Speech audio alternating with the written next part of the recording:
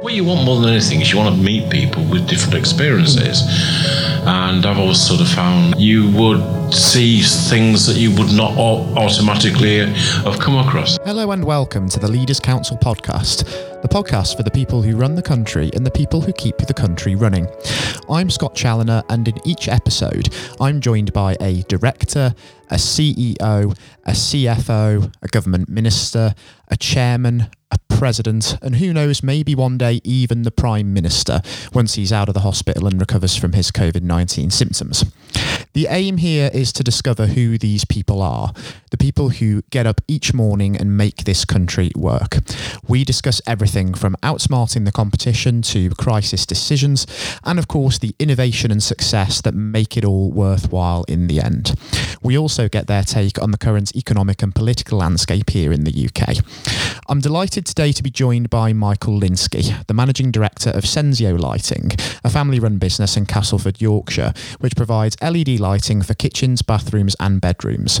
A business initially run from a garage back in 2007, Sensio has rapidly grown into a business with an average annual growth rate of 15%. So without further ado, ladies and gentlemen, I present Michael Linsky. Michael, welcome to the programme. Great to have you with us today, and many thanks for coming in. Hi, Scott. Thanks for your time. It's wonderful to have you. Now, Michael, you're of course a company up in Yorkshire with over 40 employees. Tell me, with everything going on with COVID-19 at the moment, how has it been for you trying to navigate the last few weeks? Because I can imagine that it has had a real impact. What a great question to start with. First of all, I think this is a very challenging time, which is something that we haven't gone through before.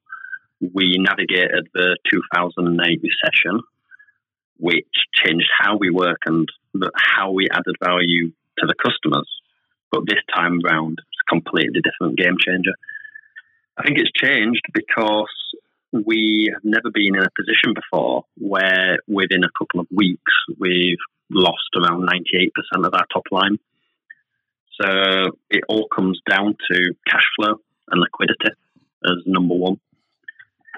So it has been difficult because we've had to make difficult, hard decisions quickly because I think time has been completely against us. And the number one starting position for ourselves was cash flow and liquidity. What do you do when your top line stops? How do you manage cash flow down the supply chain?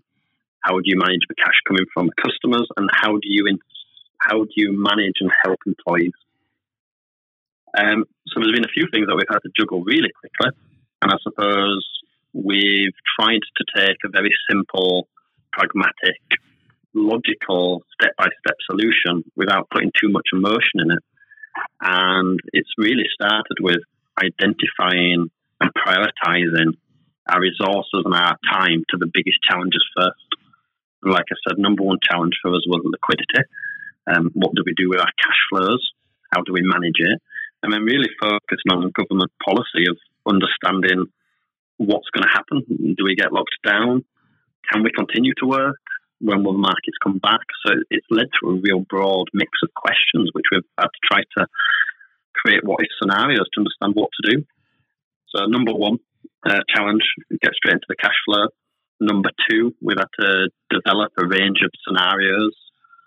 We're trying to work out how long we would be in lockdown, what we could do with our working capital, how to raise more capital to create liquidity, and then trying to plan in different what-if scenarios of when will we be able to open fully, what will the markets look like, how much will they contract, who will still be in the market, what will the strength of the customer base be like.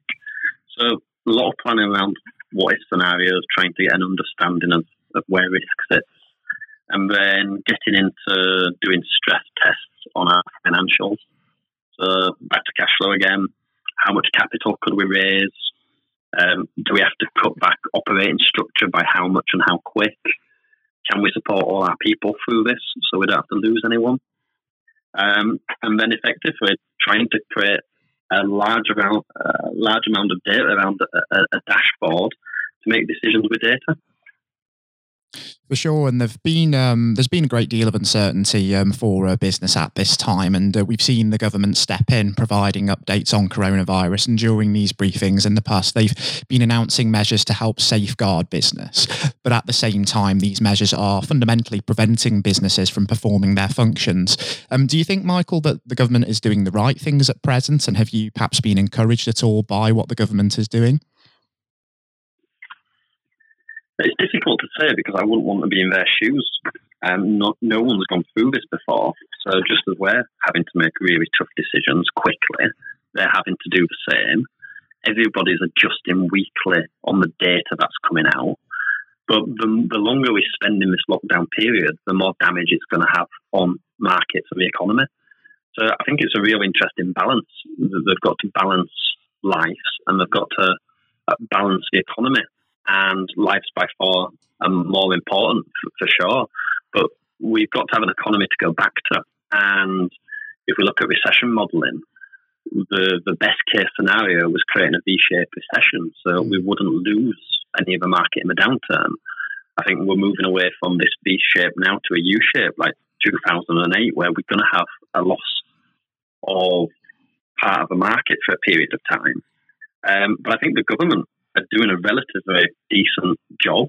The schemes are very big, they're big and impactful. What I think is becoming more difficult is it's one thing having a strategy and a plan, the other thing is executing it. So I think it's now down to the banks at the speed they can execute the cash and the schemes. I do think the scheme for retention of workers is very good because we've had to put the majority of our staff onto the retention scheme, so at least we can continue to pay wages. But it's now how fast can we actually access capital through the loan schemes by the government?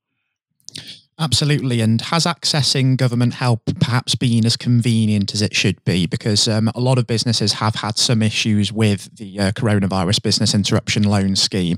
How has that been for yourselves?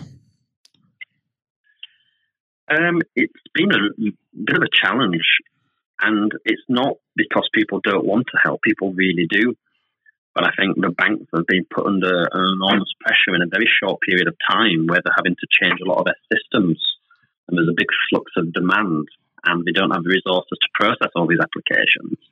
But it's not so straightforward. And we have two different businesses going for two different types of loans. One just under $250,000 and one for much more. And the banks are adapting and changing to changes that government are making. And each week they're trying to adapt their policies and process to fit what the government's announced. So I think considering we've never all been through this, it's good on everyone's side. But I don't think it's the most simplest process. And because the SME sector is not all run on data, it's run on lifestyle businesses and people with a lot of gut feel and a lot of emotion, I think it's going to be quite hard for a proportion of this SME sector to raise capital quickly because you have to identify how much cash you need, when you need it, how long it lasts, because at the end of the day, this is only a loan. You've got to pay this back. And after the first year, interest kicks in. So just getting a loan isn't really the goal. Is to get a loan and have a business model that's viable after this period of time to pay the loan off, because there's two parts to this. Absolutely. Today's focus is very much on cash flow, but the focus of tomorrow will be a completely different requirement, and that's being able to excel in a recession and pay those loans off, isn't it? Completely agree. But what's really interesting is what's going to change. So the markets before this happened, we knew and we understood because it's a status quo. What happens after this will change routines, habits, patterns, dilute markets. There's more opportunity coming out of this because actually there's going to be a new way of how we have to adapt. So I really believe that after this, the game is going to change. If you just look at how employees have worked, businesses have been forced to set up working from home. If it wasn't for the coronavirus, all the businesses and how we've been set up to work from home wouldn't have been in place because that's not something that was common in industry. It was more the high-tech software side, which could be flexible and freelance and work from home. But I think it's changing how we do things.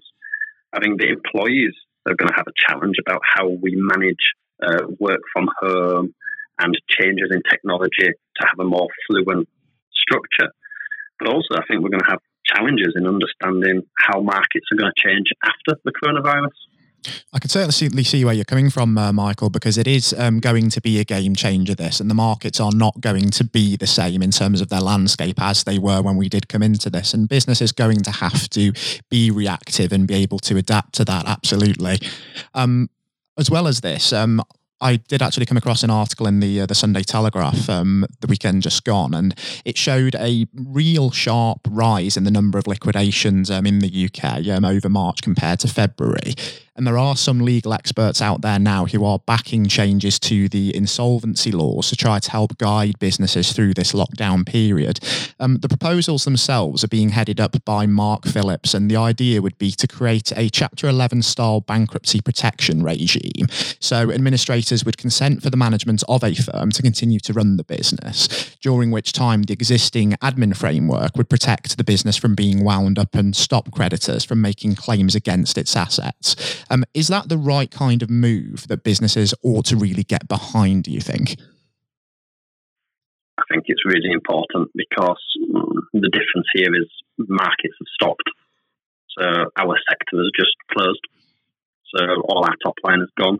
It doesn't mean that we weren't a profitable business. It just means that you have a completely different dynamics in cash flow and working capital. So actually, I think as a victim from this, you're going to get a lot of very good businesses that were profitable going bust because we've run out of cash flow. And because we've not been in these times before, it's not probably that the bank and the government wouldn't lend them money. It just didn't happen quick enough. So everybody's in a better position to find a way of working through so that these businesses can pay off the debt and can employ more people afterwards and give them a bit of breathing space to do that. Because at the end of the day, this is just coming down to cash and how it's worked with the businesses. People have probably not built up a good enough amount of liquidity and capital to create this type of buffer because it's unprecedented before. So I think businesses will view working capital and cash differently, just like what banks had to do in the 2008 recession. For certain, and it's posing a very different challenge than 2008, isn't it? It's very much uncharted territory, all of this, for both the banks and for business. It is, but with all chaos comes a massive amount of opportunity. So it'll dilute markets, weaker players will go out, it'll mean there's more market share out there, but it'll also create new markets and new opportunities that didn't exist because of the disruption of routine. So wherever you have a lot of negativity and big impact of change, you also have a massive amount of positivity. And if you can be creative, you can find a way of coming out on top. In the recession in 2008, companies did very well and companies grew. So it is an opportunity. It's not all doom and gloom. It is going to change what we do. It's just the people which are resilient enough to understand that what we did yesterday is just not what we got to do tomorrow. Exactly right. There are opportunities out there for business, and it's important that business is creative and is innovative during this time to make sure that it is in the best position to hit the ground running after this and really seize those opportunities that will be there, as you've just outlined. Michael, looking back at the Parliamentary Review article that the business originally wrote, it's been, of course, some months since that was published. And I know in that piece you talked about how Sensio Lighting was going about future-proofing itself from market disruption, and a great deal of investment from the business had gone into research and development. So for the benefit of the listeners, can you tell me a little bit more about what you've been doing in that sense, and also maybe how that's been impacted by this outbreak as well? I truly believe that businesses have to invest in innovation. I think it's important because innovation creates differentiation, and you've got to be different and unique, or you're just commoditized on price. And in 2008, the markets moved to price positioning because at the time there's less money to be spent on innovation and new products and higher price points. So I think innovation protects for the future. It also allows you to disrupt markets. So innovation today, what I don't want to do just because of this period of time and this challenge is I don't want us to lose sight of what's important to the business. So while people will be cutting back, I want to continue to spend and continue as much as possible on investing in the future, because the future is for certain. It's going to happen, and we want to be part of that, but we don't want to be commoditized. And I think what's going to come from this is we now have to find a way of adding more value to more people. I think just selling the same as everyone else and being commoditized coming out of this is just not a good position, because it can all be played on a price game. So innovation and change is the number one most important thing to us. And I don't want to pull back expenditure on innovation in these times. It would have been, it would be one of the last things that we want to pull back on. But it's going to be more challenging now, because people will be more cautious where they put the money. You're going to have to make a case of why people should spend their money with you. And you're going to have to be very good at being able to identify and tell the customers why they want to come to you and the additional value you can create through innovation. Absolutely right. And also you mentioned the importance of being a disruptive influencer in the market as well, and investing in the future. It's going to be hugely important for that as well, isn't it? To seize on that freeing up of market capital that we've discussed already. Yeah, I think there's two sides. You can innovate to create better propositions. The other side of it, I think, is an investment to innovate in a more productive operational structure.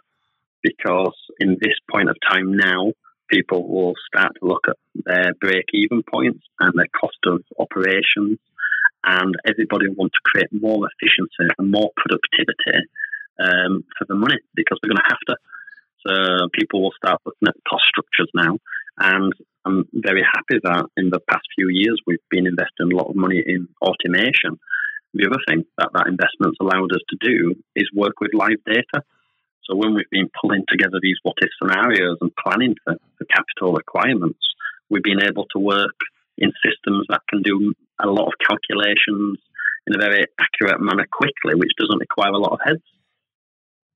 Absolutely. It's this proactivity which can really help businesses be reactive when they have to be, isn't it? Having contingency plans in place, having measures there, and then being able to not necessarily roll with the punches, but be able to make decisions and react based upon changing guidelines and changing circumstances. It's so crucial, isn't it? It's all about data. The more data you can access quicker, the better decisions can be made.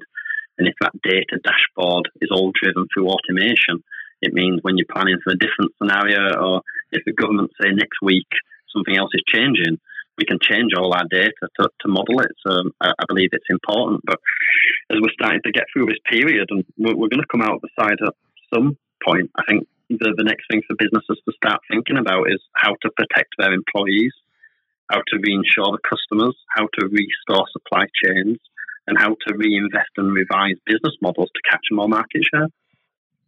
Can certainly see where you're coming from, Michael. One thing I want to talk about, as well as, of course, automation and innovation, is communication as well, which again, this crisis has highlighted the importance of. In your Parliamentary Review article, you discuss Sensio Lighting's company policy on communication. And as you say in the piece, everything is pretty much done face-to-face at the company. How have recent events impacted that, and how have you adapted that policy to be able to continue to run the business effectively? I think now more than ever, a caring culture is required, because I think you've got a lot of fear. People fear for the jobs, people fear for the health. So I think we have a responsibility to the people we employ to look after them in difficult times. So our goal through this is not to lose anybody. If we can, that's our number one goal. We've got to protect the employees, but we've got to keep communicating a lot.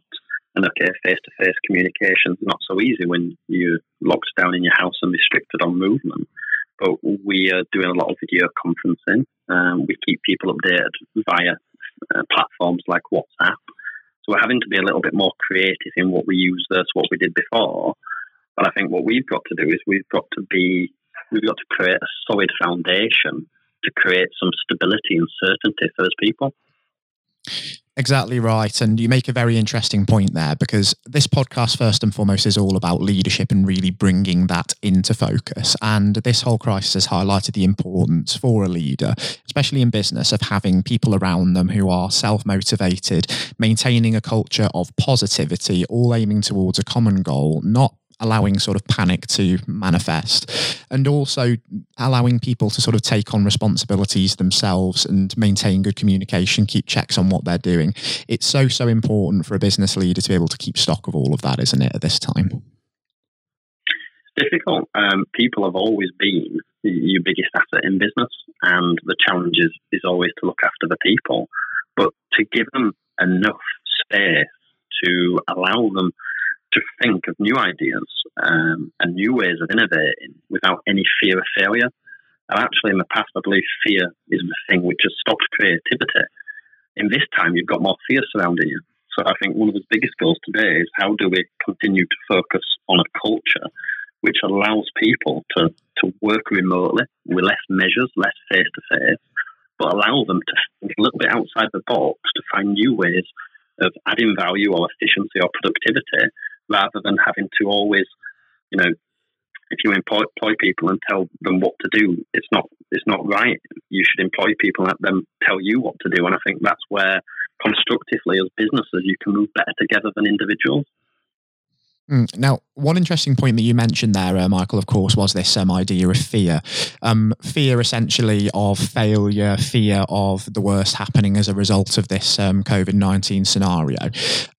If we sort of take this to mean sort of making mistakes, for business leaders, I mean, I think it's almost a necessity, isn't it, to try things, maybe get things wrong and then learn from mistakes going through a business life. I mean, would you say that's important for somebody to be a good business leader, trying things, getting them wrong and then learning from those? Completely agree. I think if you're not failing, you're not really trying hard enough. And there's going to be there's going to be this fear of failure. But I also think because we're now working from home and we're not all together, there's going to be a sense of lack of direction from staff, because all of a sudden they're in their own house, doing their own thing, working on it, not being checked and measured and monitored as much. Not that people have to be, but that's the general sense of a hierarchy.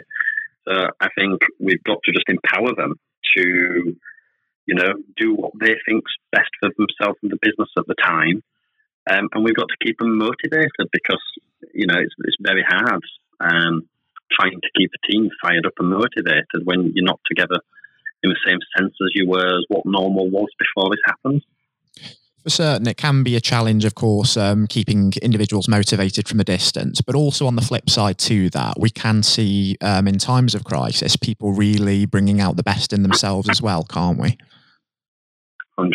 I think when things become difficult, you need crisis. I think crisis is sometimes good because it pushes you and your team to really realise how good you are, and you learn in crisis.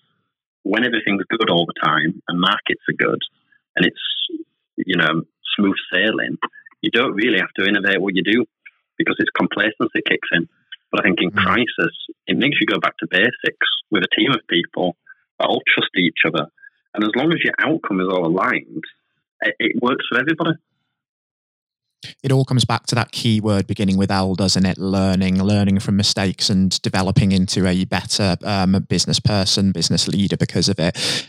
Because fundamentally, here, Michael, business leaders, good business leaders especially, may be born with certain qualities such as self-motivation, such as hunger, such as desire, but they're not ready-made at birth for being business leaders or leaders in any walk of life, are they? It's very much a process of learning and developing.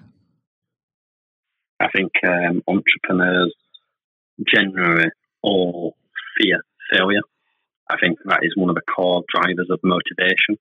I certainly don't want to fail, but I also know that I've got to fail to succeed. So it's this very difficult catch-22 position where you have to fail to adapt and change and make things better.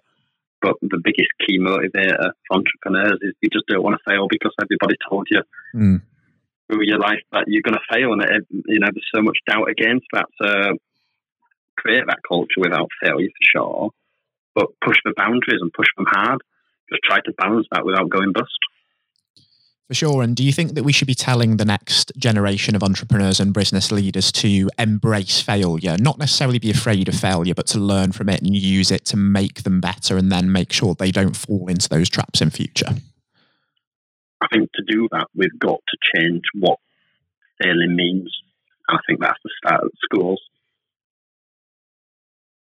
And do you think that's something that's a matter of culture in this country? Because you look at it in government context, of course, there's been a lot of support for government measures, but at the same time, in some quarters, there have been a lot of criticisms as well. And in leadership positions, especially those in the public eye, people are there to be shot at, aren't they? And do you think that's an inherent problem with the culture in this country? 100% agree. It's easy to criticise when you don't have to make the decisions. And I think in hindsight, everybody understands the scenario differently. So I think we've got to stop using that in what we do. And I think in business and school and everything we get brought up, we all get told that, failure is a bad thing. And if you fail, you're not going to get anywhere in life. And it's just not right. I can certainly see where you're coming from, Michael. I'm going to ask a bit more of an abstract question now, but if you could be in Boris Johnson's shoes for a day and become the Prime Minister of the United Kingdom, what is the one big thing that you would try to change to help business? I think we need some certainty of when we're going to get the economies going again. Again, it's not criticism because none of us have been here before, and it's a challenging time for everyone. But I think there's got to be, the loans have got to get to businesses quicker. And the processes at the moment, I think, with the banks, although the banks are doing the best they possibly can, from our perspective, with what we've been going through with them, it's got to be quicker because every week that goes by, there's going to be more injuries, more businesses lost, more unemployment. So get the liquidity into the market quicker for sure. Secondly, we need to understand when markets are reopening so we can plan correctly. I understand about the quarantines, and I think at the moment it's an idea which hopefully will work.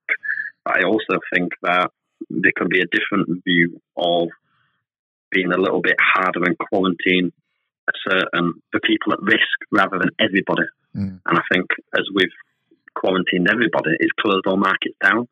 We have to have a plan to get these back up and running so businesses can plan. We know how many jobs we can save. We know what type of recession we're going into.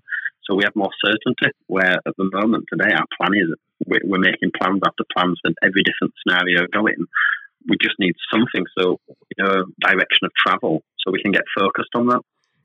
For sure, and that exit strategy is going to have to be the next thing that is forthcoming from that government level, isn't it? Yeah, 100%. Even if we understand when the strategy is within some sort of time limit so we can plan to it. Decisions have to be made. They have to be made quickly. I understand why they're doing what they're doing, but I also think that this interruption scheme, it's got to be easier to get hold of the capital for people. Because if you're a business, an SME, without data, and you don't know how much you need, it's a catch-22 position because, we don't want to give money to businesses then just to fail later. Then if they're going to fail today, we need them not to fail whatsoever. I would certainly agree with that. And looking back at what we've discussed already today, we've looked very much into the decisions that you would make and the action that you've taken personally to help Sensio through this period, and essentially taken a little bit of an in-depth look as to your own sort of style of leadership there, Michael. But what would you say are the influences behind your way of leading the business? Are there any individuals that stick out or any experiences that you've had that maybe had an influence on that? I think there's two main ones to recall. First of all is having school teachers to say you're never going to make anything of your life. I think that created a massive amount of focus to achieve.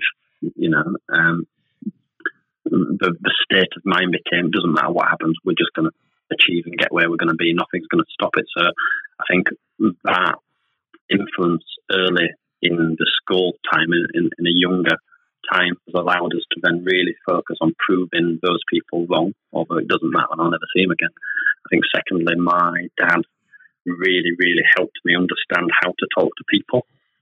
And at the end of the day, business is just people. So as long as you can get along with people and you can create some type of value and you can articulate that and create inspiration and then create drive around you from people that want to go on this journey with you, I think that's a real important attribute to success.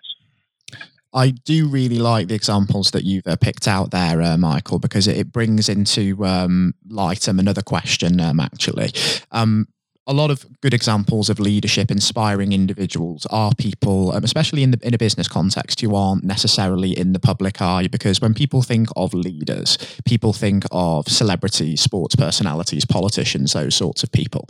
But a lot of the most inspiring figures, especially from a business and career perspective, can be people who are under the radar and very much out of the limelight in that sense.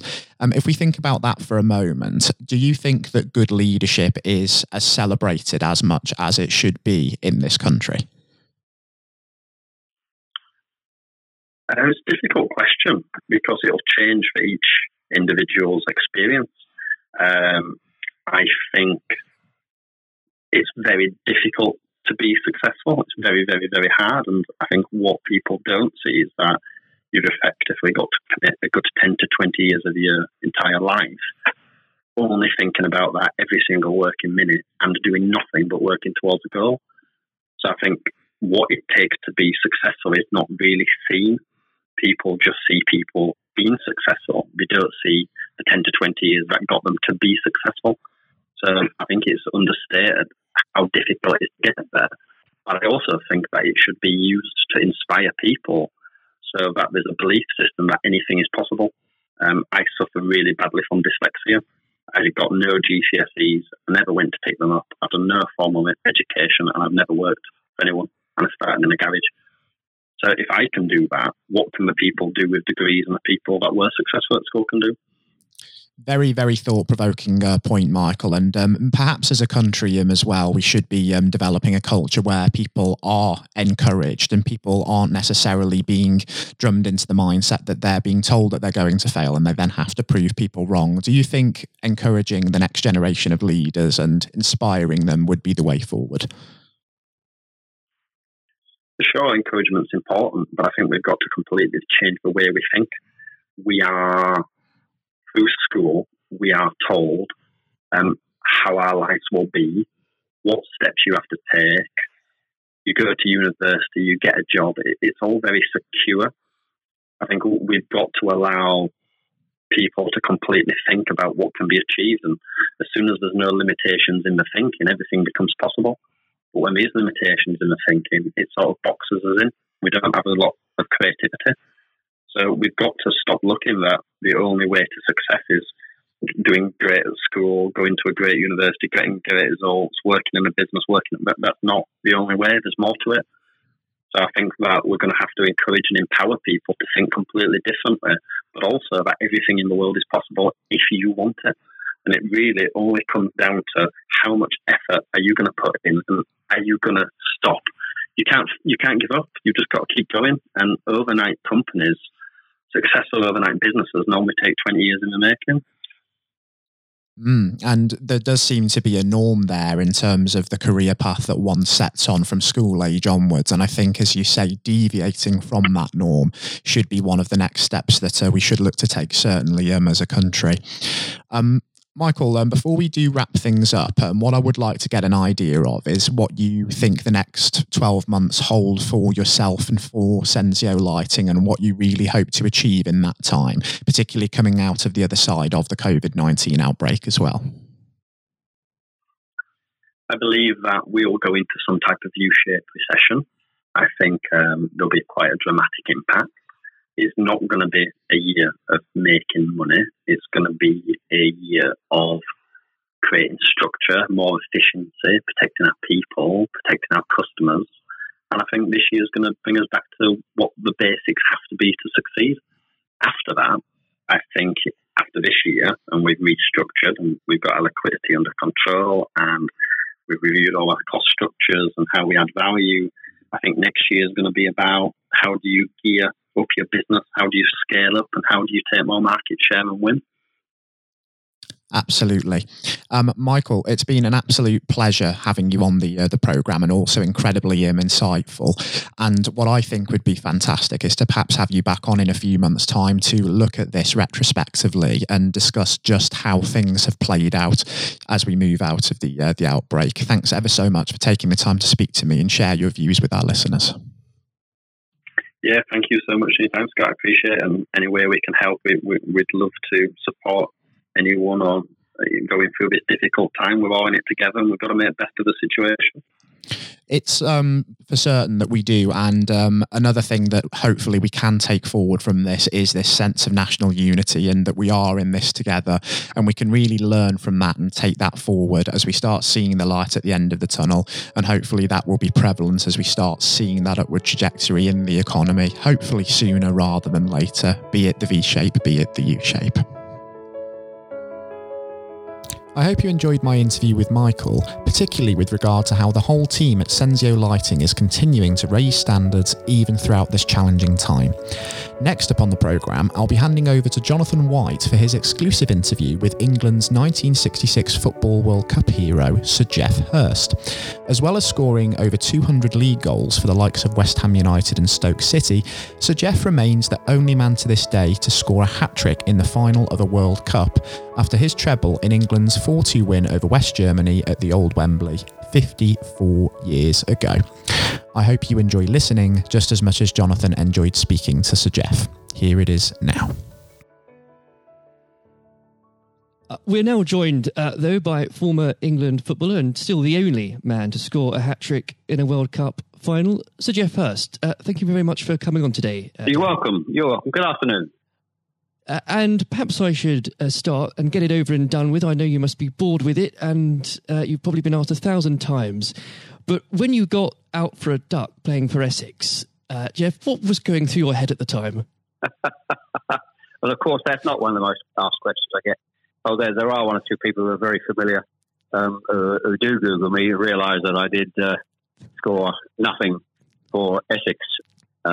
My only game for Essex first team, when we played against Lancashire in Liverpool, a place called Egbert in Liverpool, many, many years ago, 1962, I think that was. So I didn't, I didn't really feel it at the time. It was lucky to be playing, I guess. There were one or two injuries. But the problem that I had was really messing about between the two sports. That was very detrimental to me over that period of time, being stuck between the two sports.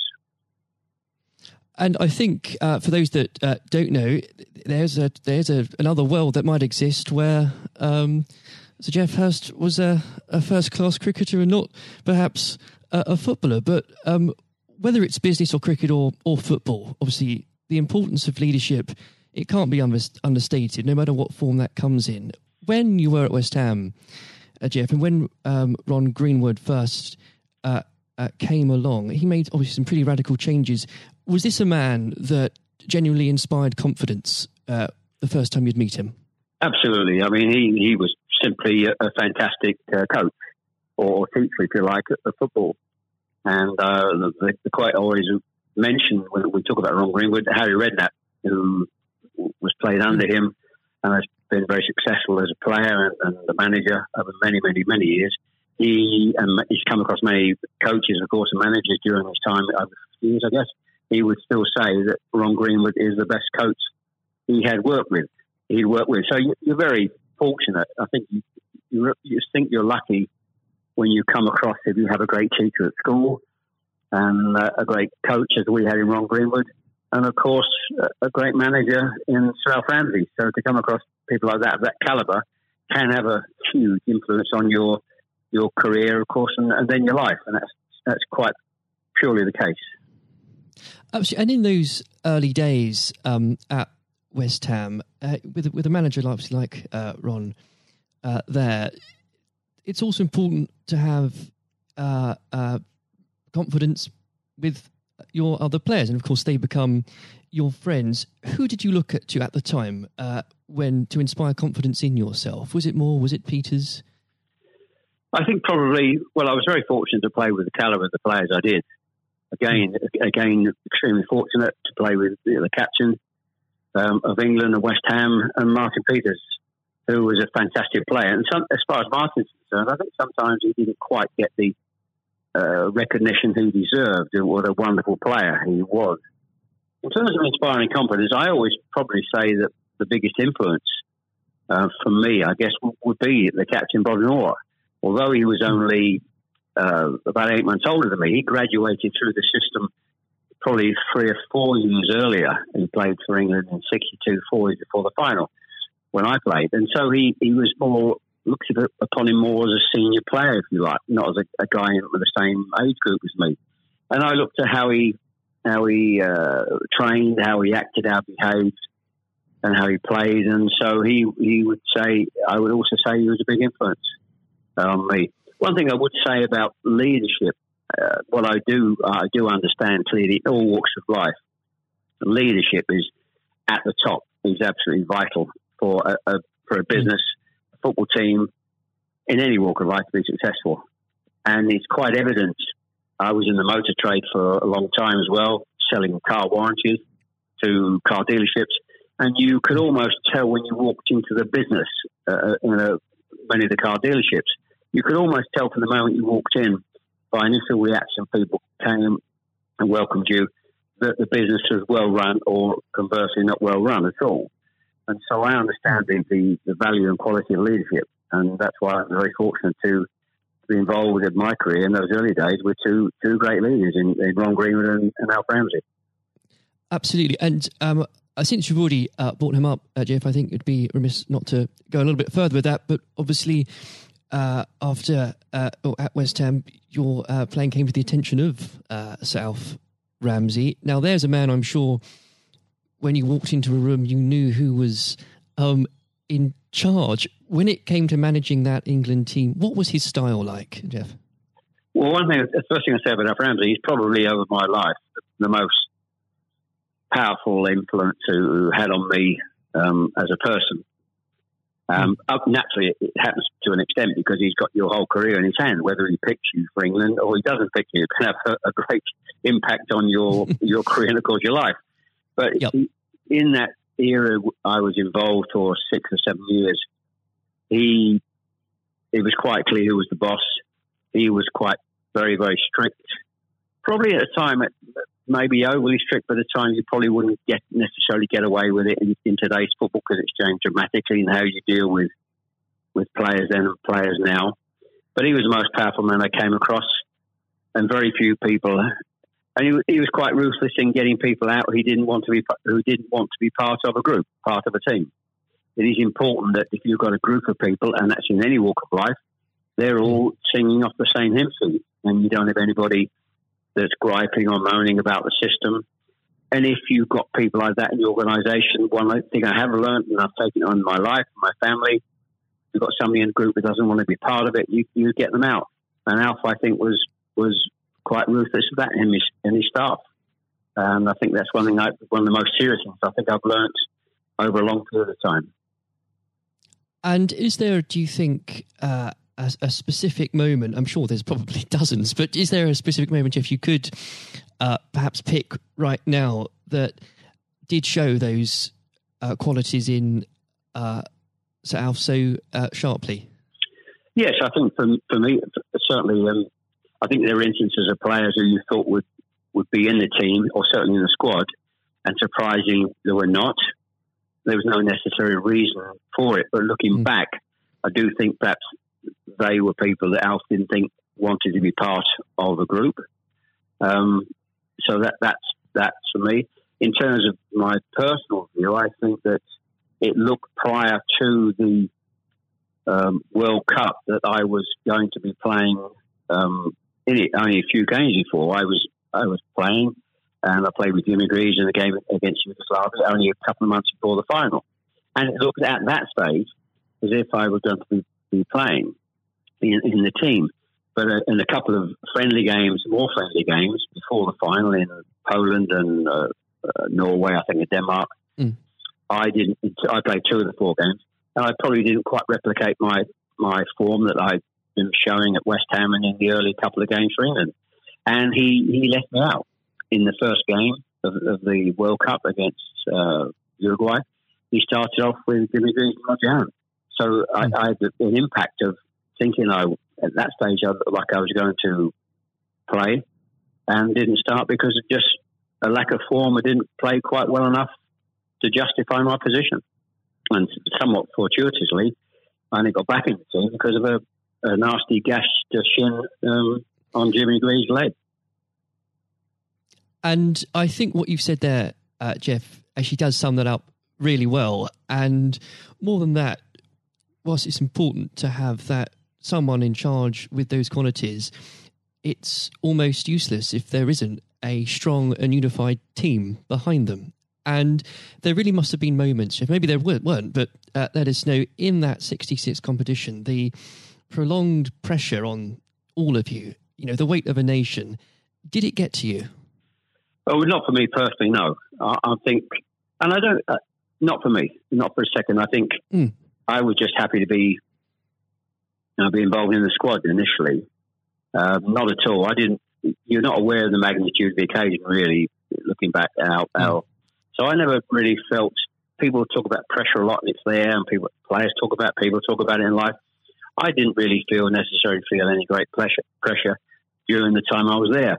And what is also important to say about Alf Ramsey, the people he left behind that were left in the squad after he moved one or two players out, the squad were a bunch of very hard-nosed, professional, top-quality people. And that was, again, the leadership that Al showed. He got people in together that were very, very strong personally. And I think that was part of the success we had. We were I always describe our group as hard-nosed professionals. We have some great players, but overall they were great hard-nosed professional players. And great quality people who we've kept in contact with, over the years. And Jeff, I've got to ask, and I'm not making this up, I've genuinely heard that people do ask you whether or not you realise there were people on the pitch at that moment. I imagine you were busy on something else. Well, I did some theatre shows last year. They've gone fairly well, and we're going to do a series of theatre shows, in fact, starting this week, over the next 2 or 3 months. And at the end of the theatre shows, we have about 20 minutes where we allow the people in the audience to ask questions. And I won't mention both. They're too long to talk about both questions. The other one's a really stupid one. It's too long for me to tell you. It's absolutely ridiculous. But the other ridiculous question I get asked, did I realise there were people on the pitch? And of course, I jokingly say, yes, I was just about to shoot to score the goal. And I looked round, put my foot on the ball, and looked round for a little while and said, oh dear, there are 6 or 7 people running on the pitch. So I've been asked that once at one of the theatre shows. So I make a joke about that and saying, yes, I put my foot on the ball and waited, just had a glance round, Maybe it does prove there are things such as stupid questions, really. Oh, yeah, there certainly are. I've got another one which I won't bore you into. It's too long to tell you. I was in a Jersey or Channel Line, Jersey or Guernsey 2 or 3 years ago, and most stupid, irrelevant questions, absolutely nothing to do with football whatsoever, which was absolutely. But I can use that now because it is quite funny. Well, maybe another time then. But we. Well, you want me? I can tell you if you want. You got time? I can tell you if you want. Jeff, go on. I think it would be silly if I said no at this point. Okay, so I was doing at a dinner in the Channel Lines, 300 or 400 people, black tie dinner, guest of honour. On this occasion, I was speaking for about 20 minutes, then allowing questions from the audience at the end of the evening. And there was usual football questions, and then all of a sudden I had somebody at the back who asked a question. I didn't quite hear what he said. He didn't have the microphone with him, so I said, I didn't hear what he said. Can you please give this chap the microphone so I can hear clearly what he said? So the chap had the mic, and he said, when a turtle loses its shell, is it naked or is it homeless? Right. What a question. What a question. I think that would be definitely in the stupid category, wouldn't it? So we had a laugh about that. You've got to have a patient of a saint, I think, sometimes to put up with things like that. But then again, I found it amusing. In fact, some of the audience found it highly amusing as well. So it did. It did make me laugh that day. If you can put up with my questions, you can probably put up with anything. But there would have become a point, though, Jeff. I think you were a young man when obviously this happened, when you must have realised that teammates, began looking at you for leadership. Is that something that occurred to you, or did you just realise that by one way or the other, people actually begin to look up for you for inspiration? Well, possibly. That's never really struck me until you've actually mentioned it now, quite frankly. It's a new question. Does anybody look up to me? I'm sure perhaps there are people who pay you compliments of fans of West Ham and Stoke, and of course England fans who I think probably it would be very immodest of me to suggest I felt that somebody was looking to me for inspiration. You don't have to, but I will. It's okay for a third party to do it. Perhaps that may have been the case over the years. People look at you and maybe it has a helpful effect. But I do think you how you behave and set examples on and off the pitches, people must realise that has an influence. How you react and behave to situations on and off the field surely probably has an impact to younger players coming into the team latterly. And with that, looking at football today, is there anybody that you think particularly on the field or the sidelines that strikes you as someone with those qualities that you could identify in a natural leader? Well, current players, you mean? Oh, players, managers, anybody that you look to today, really? Well, I think some of the outstanding. I think the best example about a leader at the moment is Klopp at Liverpool. He has been absolutely fantastic to acquire the players and get them to. Their attitude is absolutely fantastic. They're great players, but there's more than just being good players in football. It is have a good player with a fantastic attitude, and their willingness to work for each other and the team is absolutely outstanding. Hence these unbelievable results. There are, and the great players not always succeed as individuals, or probably even certainly as a team if you haven't got the right attitude alongside it.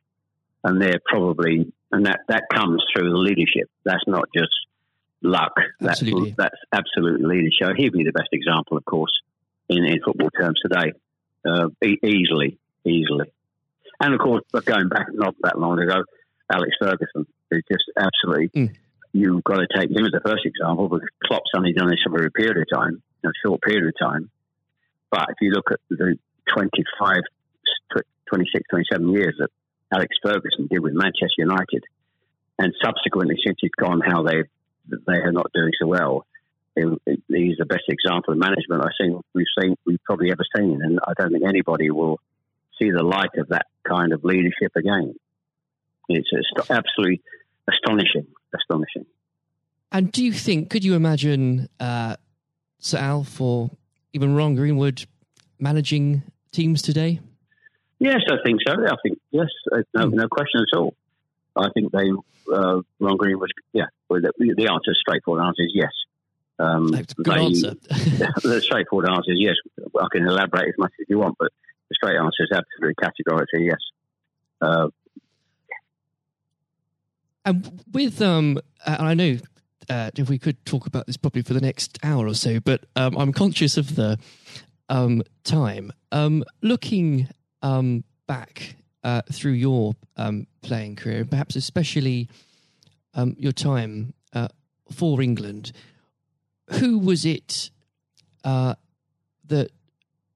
struck you more than anyone else on the pitch that displayed qualities of not just leadership but companionship and level-headedness that you think that have stuck with you all these years later?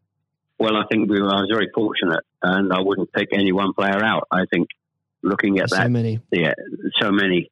And that's why we're successful, because we had so many showing all those qualities that you just mentioned throughout the team. I think that was outstanding, and it's an opportunity to talk about all of them in that breath. And there was nobody, and going back from an earlier question for me, all hard-nosed professionals, good teammates, good socially, and that's why we kept in touch with each other on our golf days every year up until about 5 years ago. Of course, with the sadly dwindling numbers, we still got on. Our wives got on all together all those years later. It didn't just finish after '66. That reunion, that camaraderie, that team spirit, getting on with each other lasted for a long time. And I wouldn't, when you put those questions and how you categorize those, I would pick every one of the 11 players who you put in that category that were like that. There was nobody else. They were all outstanding. And I think that was a big part. I can't stress how big a part that was. And I've said that many times, for the success of the team. We had some great players. We had some great players, of course, but without the attitude alongside that, going back to an earlier question, we wouldn't have been as ultimately as successful. Exactly. Without that, the whole will never be greater than the sum of its parts. But with it, yes, the word is team. The word is team. Absolutely. And I always use the word team when I talk. Sometimes together, everyone achieves more. And that's the same in any walk of life. That's fundamental. And lastly, Jeff, looking, if you were to give advice, and whether this is in sport or business or indeed any other walk of life, what would you identify, if you can, as the key tenet that you can't go without in terms of leading a team, no matter what that team is? Single-mindedness, dedication to the job, thinking about that role, that job in leadership all the time. It's a huge part of your life. I don't think you can switch off when you're in business at the top level or sport at the top level. You may, have a couple of weeks holiday, but I'm even sure if these top managers and leaders in all walks of life are away on holiday on a beach somewhere warm, I'm sure they will not switch off for 2 weeks and completely not think about their role as the boss of an organisation. And I think you're completely focused. You're always thinking about things, thinking about improvements, and it's just dedication and tuning your life to being successful. Excellent. Well, Jeff, on that point, thank you very much for joining us today. You're welcome. Nice to have a talk about this and just go over the past and just refresh my own memory about the quality of the players I grew up with. Excellent. Another time, it would be great to talk again. Thank you, Jonathan. Thank you. As always, it has been a pleasure listening to and learning from our guests. I and Jonathan hope you all enjoyed listening. Until next time, since sadly all the pubs are closed, Jonathan and I will be sitting in the front room with a bottle of Merlot and raising a glass to raising standards. Hopefully we can reoccupy our usual corner in the Westminster Arms very soon. Remember, look after yourselves, stay at home and save lives. Thank you for listening to our podcast. You can find every episode on iTunes, YouTube, and Spotify. The views expressed by each guest in the podcast are their own. They do not represent the opinions of the Parliamentary Review, Westminster Publications, Lord Pickles, Lord Blunkett, David Curry, or any other guest on the podcast. If you'd like to know more about the Parliamentary Review, please visit www.theparliamentaryreview.co.uk.